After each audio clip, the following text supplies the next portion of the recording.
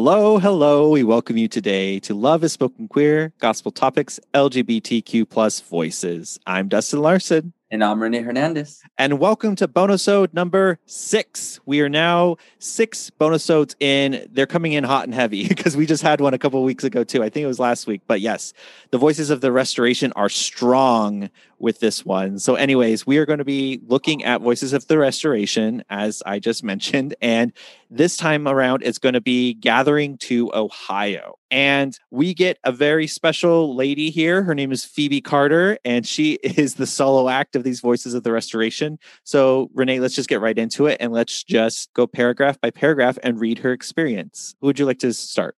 Why don't you start us off, Miss Abby? Sounds great. So here we go. Phoebe Carter.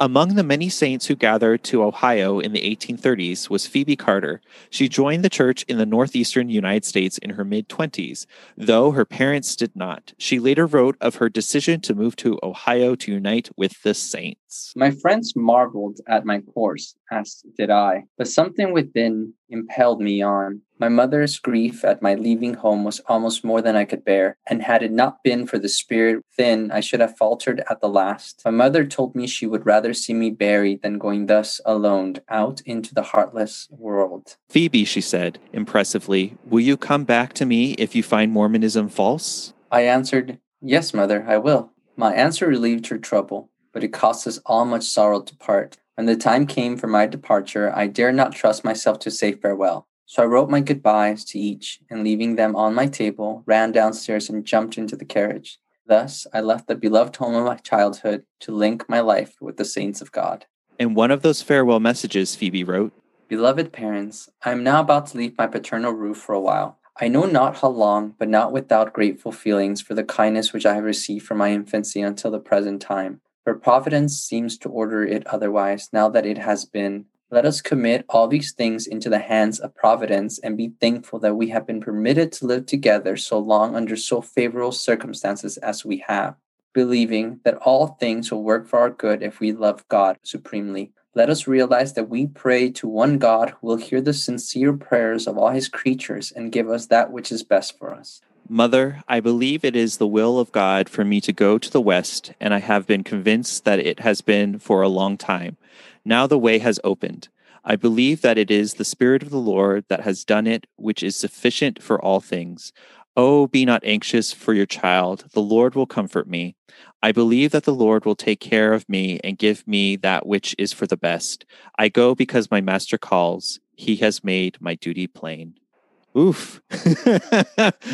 I can see why they gave her own solo act here. That was amazing. Phoebe is boss. Yeah, I have a lot of feelings going through my mind right now, but would you like to go first or would you like me to go first? Oh, you take it away.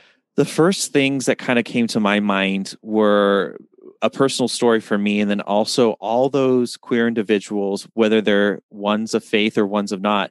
This is kind of what happens when they come out to their family and they have to say, I have to go my own way. I have to live my life my way. I have to find my true calling in life. I have to live my authentic self. And for your family wanting the best for you, but also scared for you at the same time. And this really reminded me of when I came out to my mom and my dad, my parents, and they were at first fearful because they weren't as educated about the LGBTQ community as many people at the time weren't. And so they just knew it as this dangerous place of the unknown. And they were thinking that I was being thrown to the wolves. And I had to reassure them that this is something that I had to explore. This is something that I had to figure out for myself. And I had this strong feeling that it was pulling me in that direction. And then I felt like I was being pulled in the direction to become active again. And after my 7-year journey, my Jimmy journey, I came back home, basically where I felt like I needed to be. And my family was happy and they rejoiced, but I still remember kind of the fear in their voices and the fear in the conversations that we had when I left and went to New York and kind of untethered myself from my upbringing. And I can really relate to both Phoebe and her parents. And the fact that she hated goodbyes in person and she wrote a letter, that's how I am too. Like, I hate saying goodbyes. So I kind of sneak out the back door, like when I leave a job or I move or I do something, because I just don't like that feeling of saying goodbye. So that's kind of how she did it as well. And so that's what I got, is just a rush of emotions, a rush of feelings of, I can understand where she was coming from, knowing that she was going towards a calling she felt she needed to fulfill, and also trying to have empathy towards her parents' fear for her well-being, because she knew that their fear was coming from a place of caring for her, and they just didn't understand why she needed to do what she was doing. So that's what I got from it. Honestly, I admire Phoebe so much. I'm like, just thinking about the time that she lived in, where there was no real means of communication except for letter writing that took weeks upon weeks to arrive to the person you want to send it to. This was incredible. I mean, for us, a goodbye, as long as we have a good relationship with the individuals, are only temporary, and they're only a goodbye until you send them a text or you call them. The only thing that really changes is the physical presence. But for her, it was everything: the physical, the auditory, the visual. There was none of that. She would be away from them completely, except for the light letter writing here and there. But she trusted in the vision the Lord had. She trusted in the messages she'd heard, and she trusted in herself to know that this is what she wanted. And I love that so much. Like, I feel like she owned it. Like, literally everything was going against her, and she went for it. She did it her way, and she did it. And as a queer individual, that seems so empowering. I've always been admired by the power of women. The world is constantly telling women that they're not good enough, that they have this, or everybody wants to control everything about them, but they've overcome so much. And Phoebe's just another example of the incredible individuals they are, even in the spiritual realm of things. I feel like, in my experience, I've had different journeys. Like, when I joined the church, I decided I wanted to ask my mom and dad their blessing in regards to joining a different faith. My parents at the time weren't very active with any religion, even though they proclaimed Catholicism. But my grandma was. And I don't know if I've shared in the past, but my parents came to the States. I actually grew up with my grandma and grandpa for a few years. And so for the longest time, they were my mom and dad. And they did teach me a lot of strong religious Catholic values, which I still admire even to this day. And so telling my grandma was probably one of the hardest things. But my dad told me something really sweet. Me and my dad didn't necessarily have the best relationship when I was younger, but he told me that if I was still going to be following the Lord Jesus Christ, my grandma was going to be fine, and she was going to be supportive. And she was amazing. But it was scary and daunting, even the idea of moving away from my family's religious belief that also built on a lot of cultural nuances, right? But the funny thing is that now I think my grandma's the only one who's actively Catholic. Everybody else is all these different religions. So in the end, it was actually pretty awesome, because I learned a lot of values that I can kind of like connect with my family across the whole spectrum. The Jehovah's Witnesses are a little trickier, just because my uncle's a little bit, his personality is what makes it more heated, not necessarily the religion. But experience like that allowed me to really, kind of like you, when I told my parents that I decided to go on a mission, my mom got really emotional because she knew I was going to be gone. And then I told her the limited communication that existed for missionaries, where we would only be able to communicate on Mondays, and it would only be through email.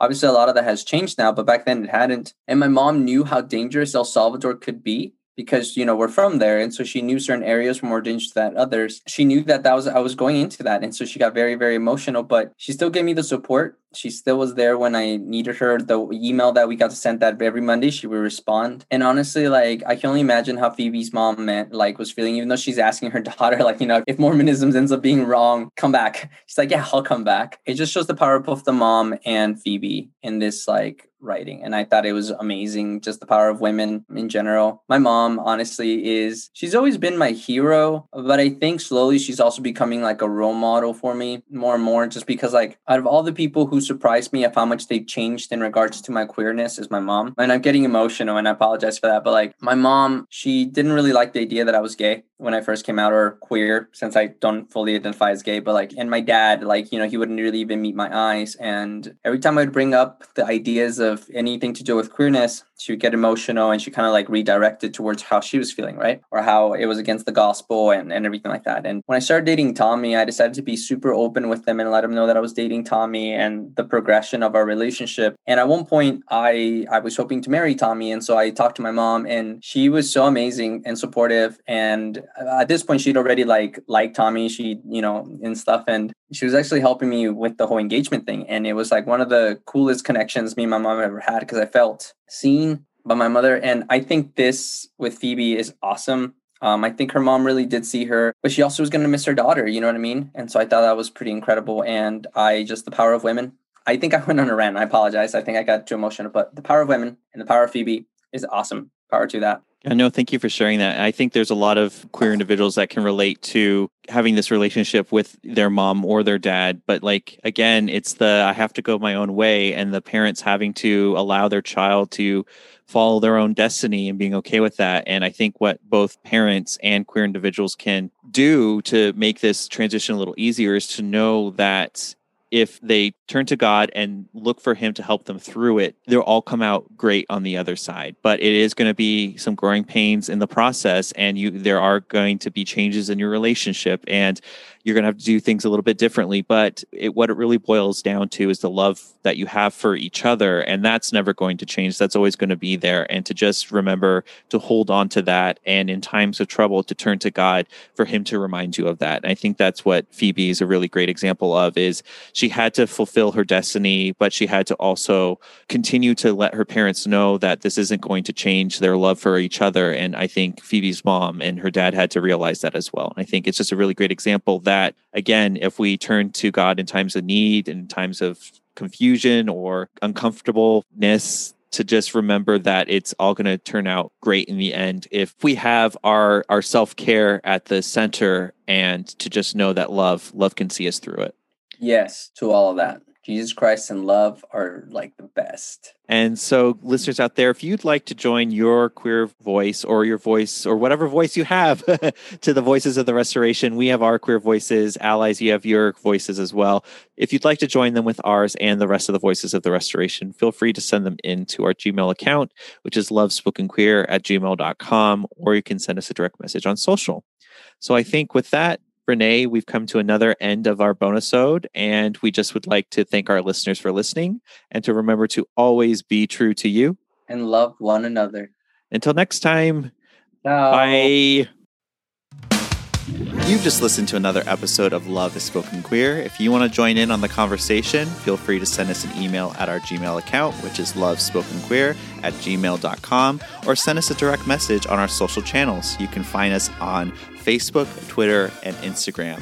And if you really love our episodes and our show, make sure that you rate, review, and subscribe on iTunes or wherever you listen to podcasts. That is the fastest way for us to share our words with everyone out there. So again, thank you for listening.